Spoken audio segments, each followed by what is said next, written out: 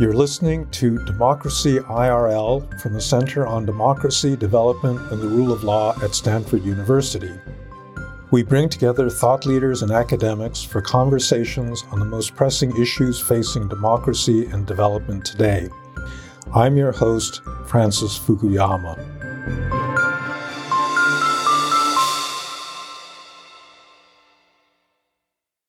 I'm really honored to be asked to give the Donald Stone annual lecture by ASPA. That's particularly in light of the fact that I'm a political scientist and not a public administration scholar. It is my belief that public administration has been undervalued very much in recent decades. It used to be one of the four major subdisciplines within political science until it was downgraded at a certain point. There are complex reasons for this, some of them methodological, but I think that this was a really big mistake. I don't think that political science spends nearly enough time studying executive branches and bureaucracies, and so it's very important to have the field of public administration there to do that. So my topic for today is entitled Valuing the Deep State. I think that fits directly with this year's conference topic, Protecting Democracy for the Next Generation, the Role and Responsibility of Public Administration. I believe that effective public administration is absolutely critical to the success of any modern liberal democracy. Modern public administration was built around the Weberian ideal of bureaucracy, that bureaucrats would be nonpartisan expert administrators in an impersonal state serving public interest. This concept today seems old-fashioned. It's been under pretty relentless attack, especially by conservatives, for many years. This really began in the 1930s at the beginning of the New Deal and the growth of the American administrative state.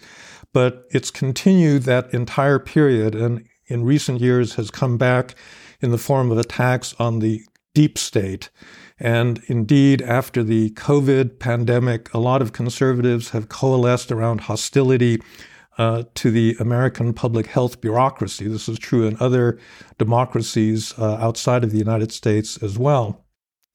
So what I want to do in this talk is to defend the idea of bureaucratic autonomy.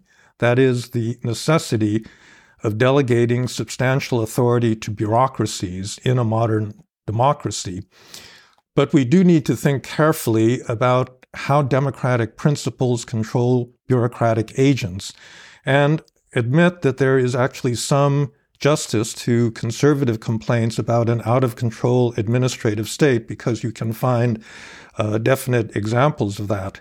The central problem with bureaucracy today, I would contend, and I'll explain this by the end of my talk, is actually not that it is insufficiently constrained, but that in many cases it's overly constrained and therefore cannot produce the outcomes that citizens demand from their government.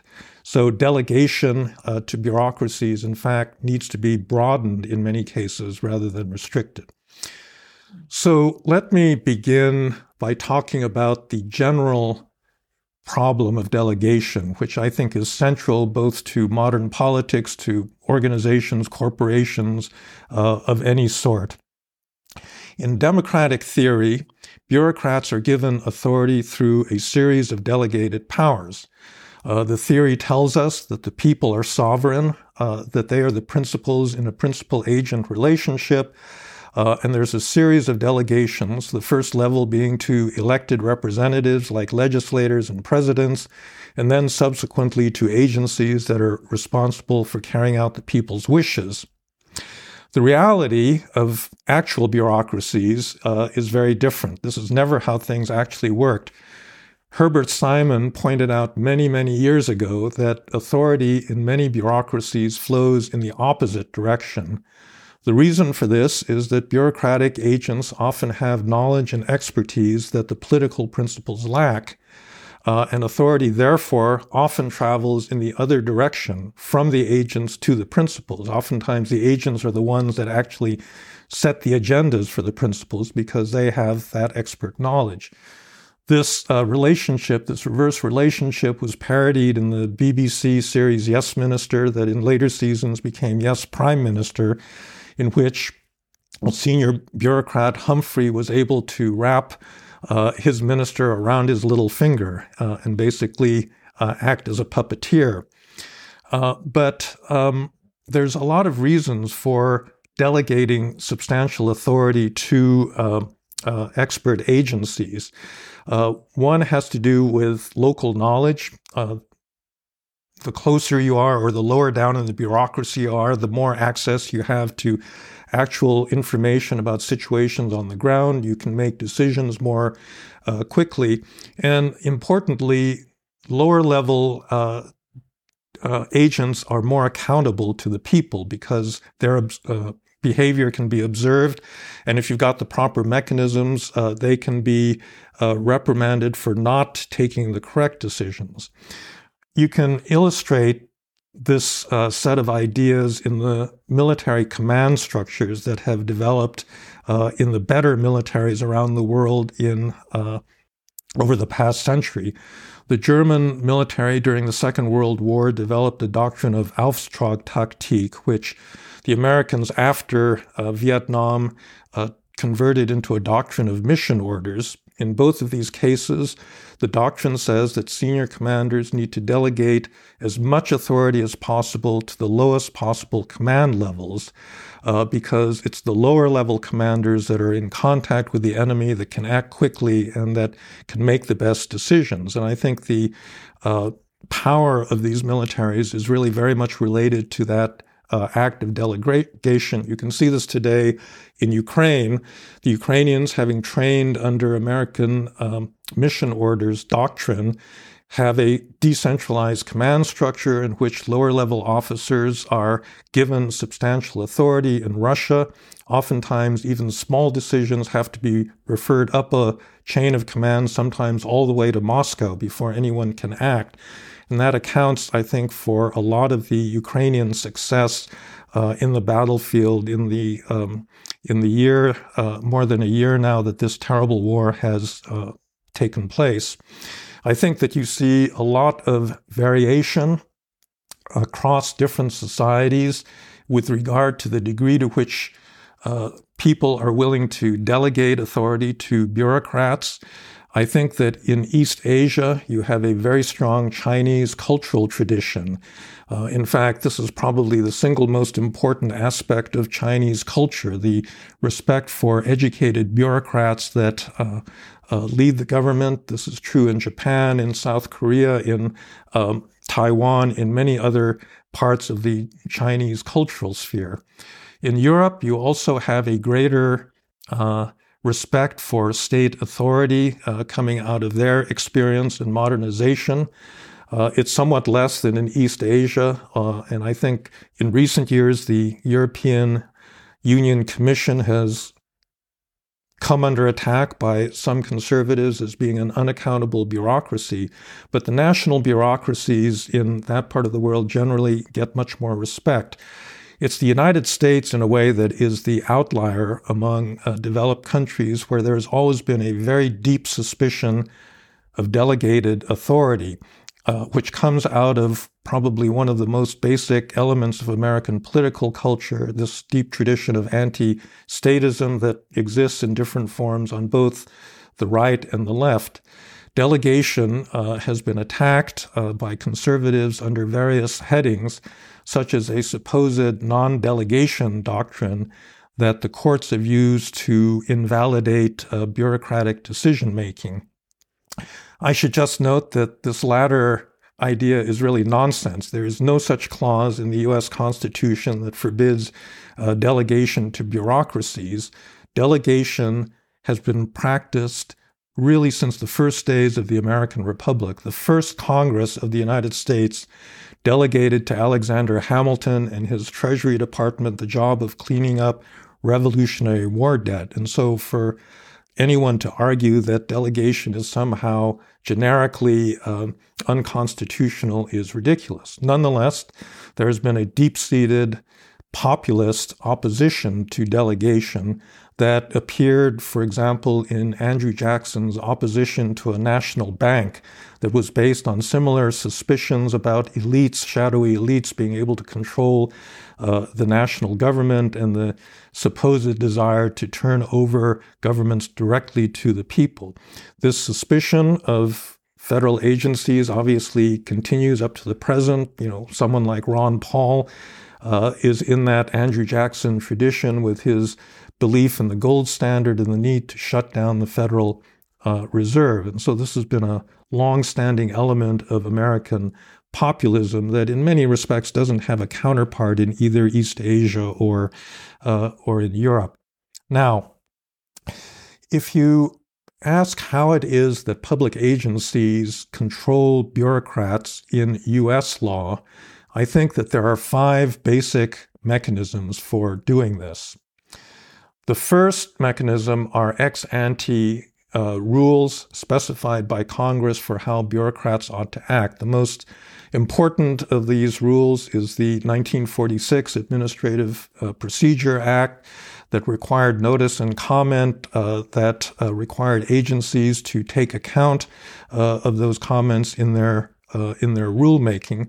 But it also exists in a lot of other different forms in the organic legislation defining the rules that bureaucracies have to follow, like the federal acquisition regulations or the hundreds of pages of rules that were written in the wake of the Dodd-Frank Act regulating the financial sector after the 2008 financial crisis. All right, that's the first mechanism. The second is ex post review that exists in a lot of forms. It can exist in the form of congressional hearings, but legally the most important are judicial reviews by the courts, by the federal courts, going all the way up to the Supreme Court. American policy in this area was shaped very heavily by the 1983 Chevron deference decision by the Supreme Court, which essentially argued that when a bureaucracy is judged by the court to be making a reasonable rule, that the courts would defer to the judgment of the expert agency on the grounds that courts really do not have the expertise of the bureaucrats in making these substantive decisions on rulemaking. There are other forms of ex post review, like administrative law judges that are specified under the APA.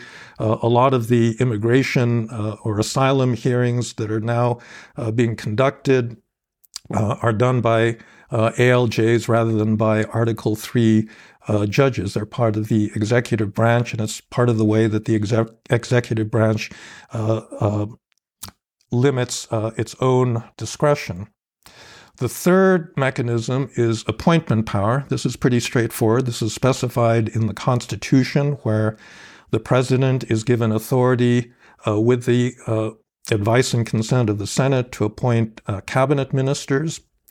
The fourth mechanism is removal power. Now, one might think that removal power and appointment power are equivalent, and that if you have the power to do the one, you should have the power to do the other. But this has never been true in American constitutional history.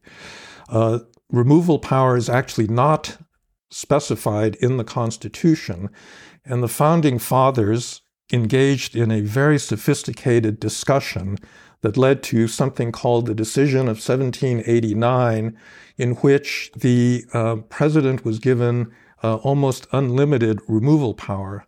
No less a figure than James Madison argued that the ability to remove recalcitrant officials was an intrinsic part of executive authority and therefore could not be abridged. And this is a situation that really remained in place pretty much up until the Second World War.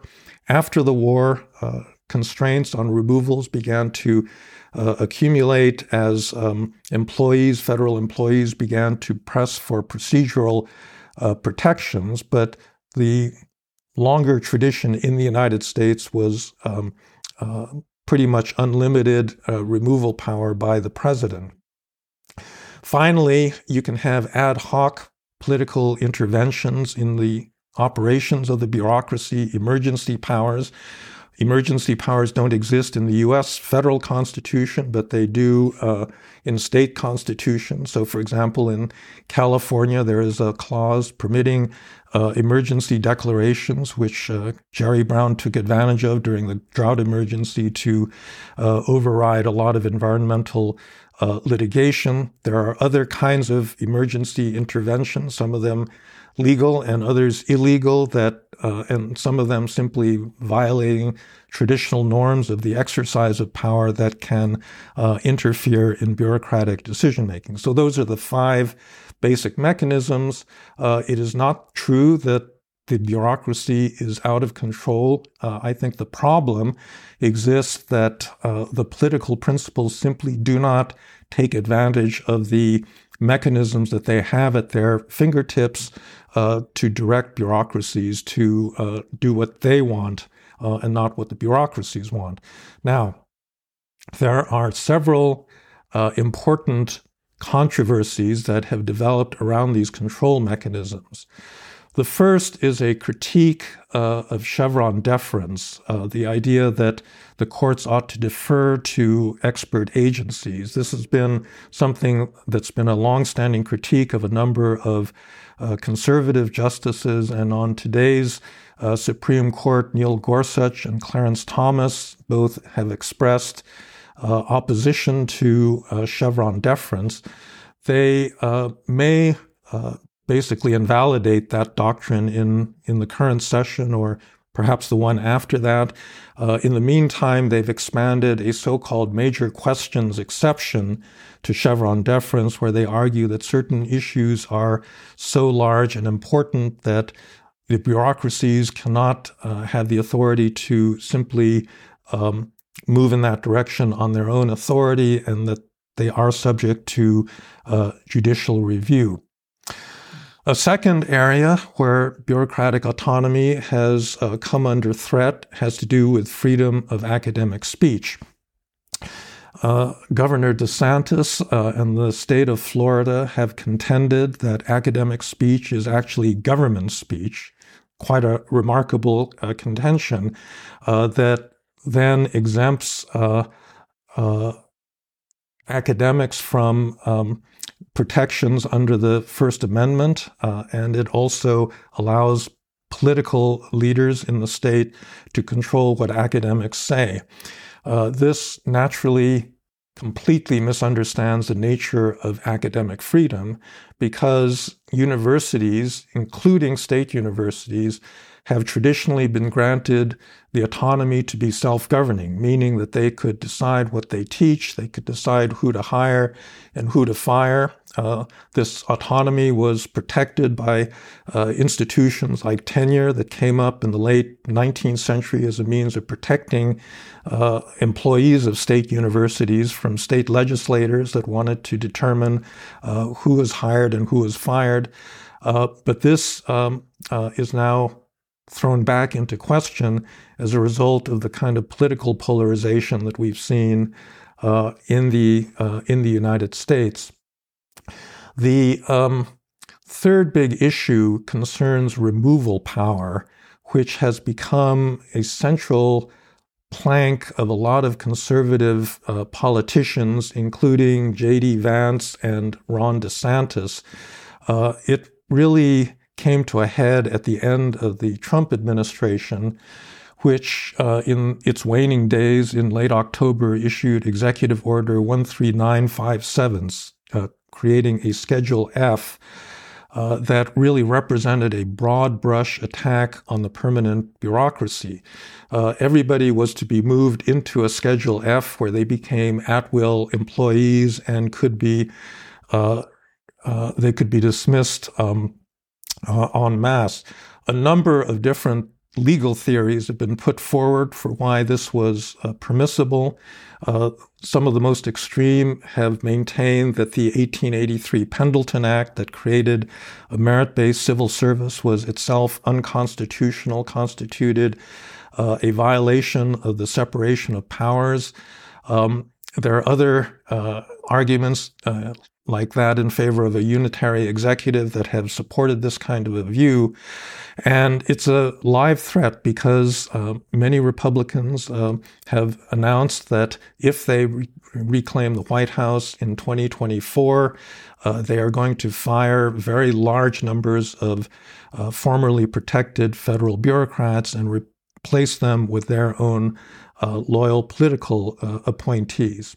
Now, I would have to say that there is a legitimate complaint that potentially could underlie a relaxation of the procedural protections for bureaucrats.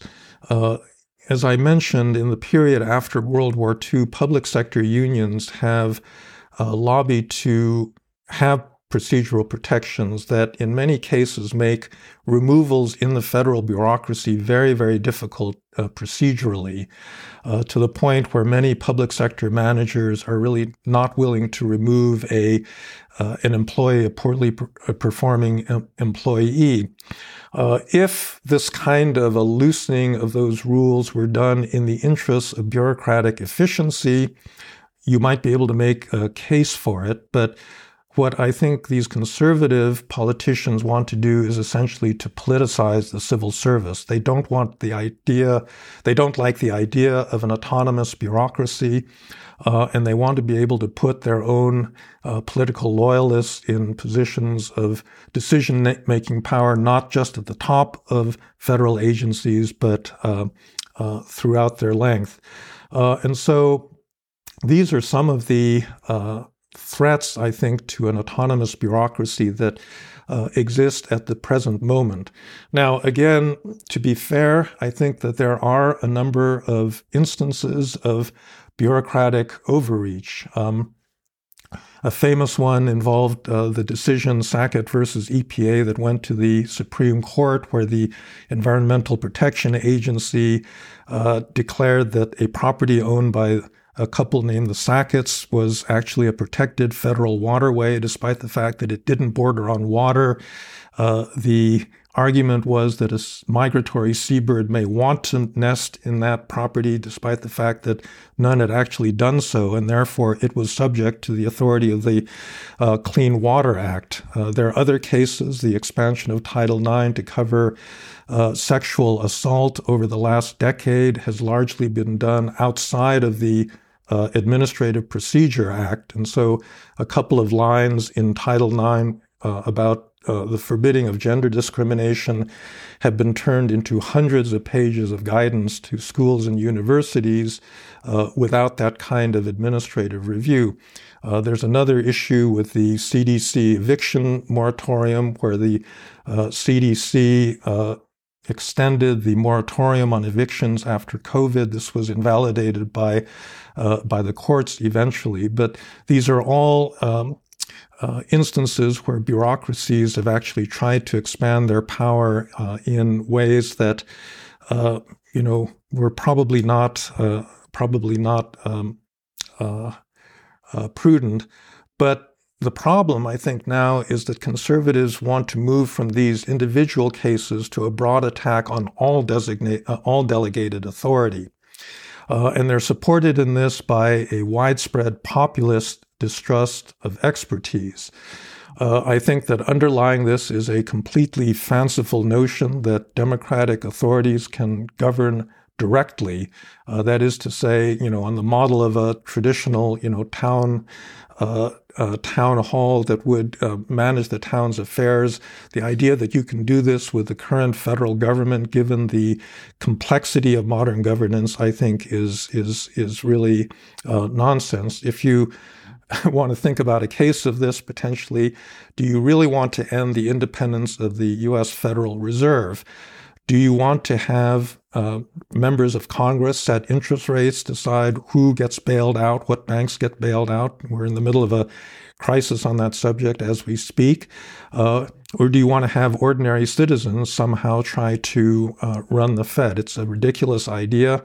And I think even the most diehard conservatives have not gone that far. But this is what the populist attack on on bureaucratic autonomy really entails.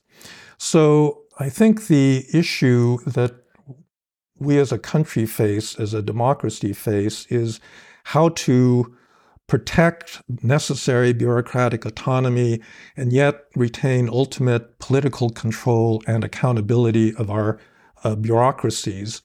And that balance is actually a very difficult one to achieve. I'll give you two examples of it, one having to do with public health during the COVID pandemic, and the other having to do with the EPA's authority over carbon emissions. Take the case of public health. In the early days of the pandemic, back in 2020, public health authorities were given broad authority to make policy with regard to social distancing, masking, and the like.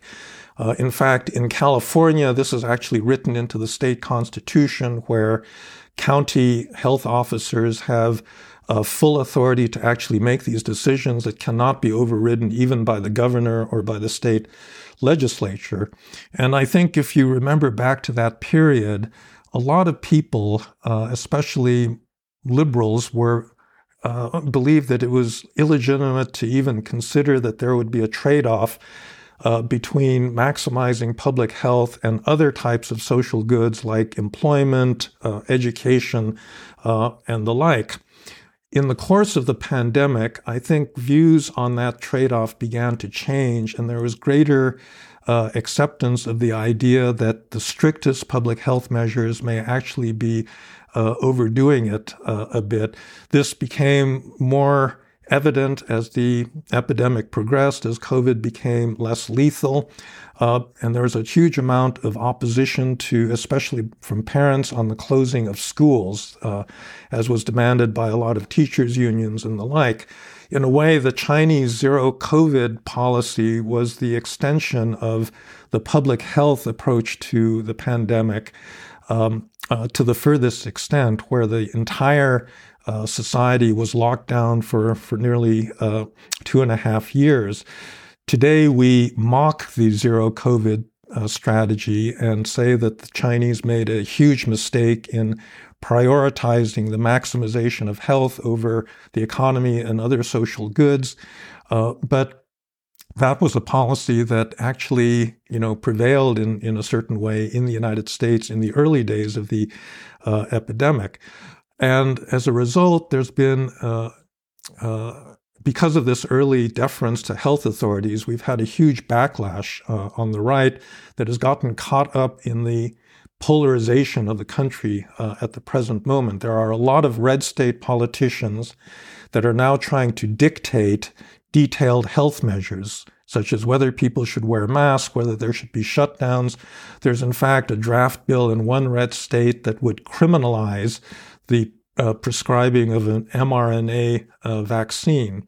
And so, having delegated a lot of authority to public health agencies early in the pandemic, the country has now shifted back way too far in the opposite direction, giving political authorities the right to make these kinds of decisions.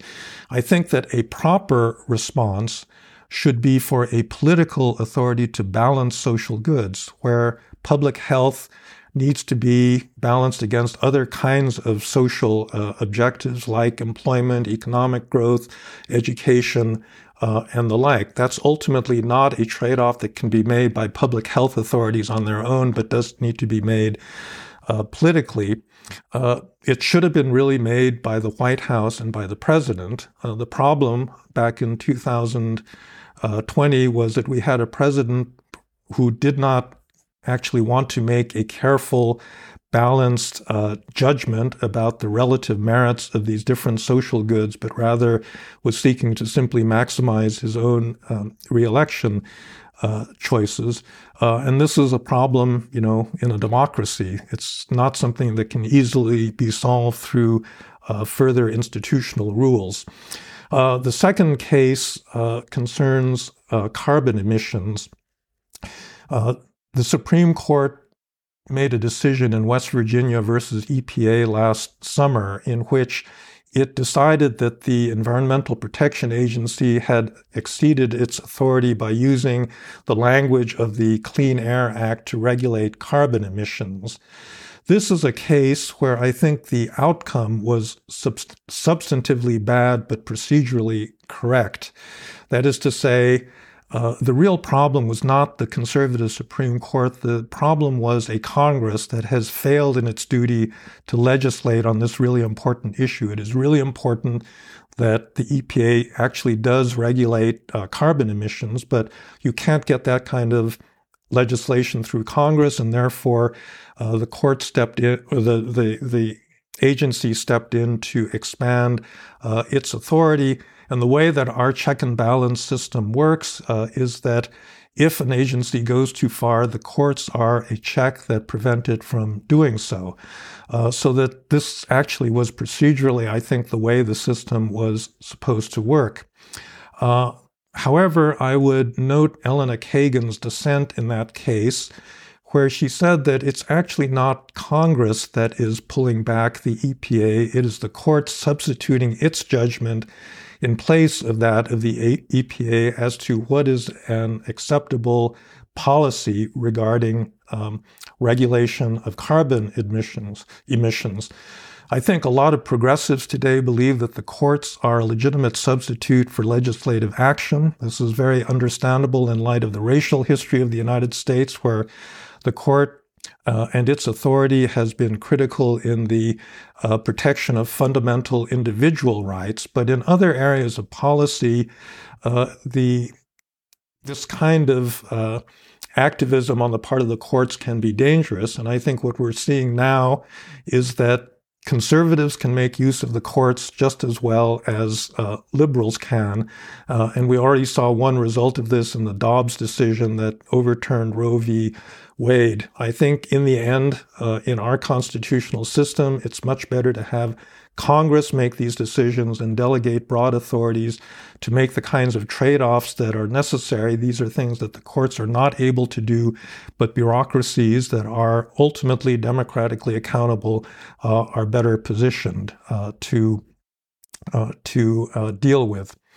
So I actually think that the problem of modern public administration is actually different from the kinds of issues that I've been talking about up till now that have to do with procedural constraints on the bureaucracy. I think that if you ask many Americans what they don't like about the American state, and especially the federal government at the moment, it isn't really that they're not procedurally following the right rules. It's actually that they follow too many rules, that they are slow, that they're bureaucratic, that they take too long to make decisions. And as a result, they don't actually achieve the kinds of outcomes that Americans expect. This, I think, is the result of the proceduralism, the excessive proceduralism of the American bureaucracy, and the belief that it is procedures and the following of procedures that creates legitimacy, whereas I think legitimacy actually frequently comes from actually getting things done that people want to have done. This was an argument that came up by law professor Nicholas Bagley, who had worked for the state of Michigan for Gretchen Whitmer, in an interview that he had, very interesting interview with Ezra Klein. There's lots of examples from the building of infrastructure in which excessive proceduralism has really led to the inability to build anything, and particularly to build things that would be necessary to deal either with climate mitigation or climate adaptation. I could run through a lot of examples of this, but I will spare you all of this. I want to end just by talking a little bit about the academic study of executive branches and bureaucracies. As I said, I think that the downgrading of public administration has been a big mistake, and that we need to upgrade its status and the attention that is paid to it, both in research and in teaching. The other big academic area that touches on this subject is administrative law, which is a really big discipline that oftentimes is not very much connected to the social scientists that are studying these same issues. And the approaches are very different. Most social scientists tend to look at outcomes and effectiveness when they study public bureaucracies. Administrative lawyers generally proceed deductively from underlying constitutional principles and make normative arguments about the appropriateness of existing procedures, and therefore tend to emphasize procedures over outcomes in the way that they construct the administrative state. And I think that this is one of the things that has led to the excessive proceduralism in American public administration that then leads to outcomes that don't emerge from the bureaucracy and then leads to the distrust that ordinary people have of bureaucracies. And so I think that we need to think more in a more social scientific way about this problem and recognize that proceduralism in itself has been a big problem for liberal democracy, not just in the United States, but in many other countries as well. So with that, thank you very much for your attention. Continue to do the great work that you are doing, and thank you very much for this opportunity to speak with you.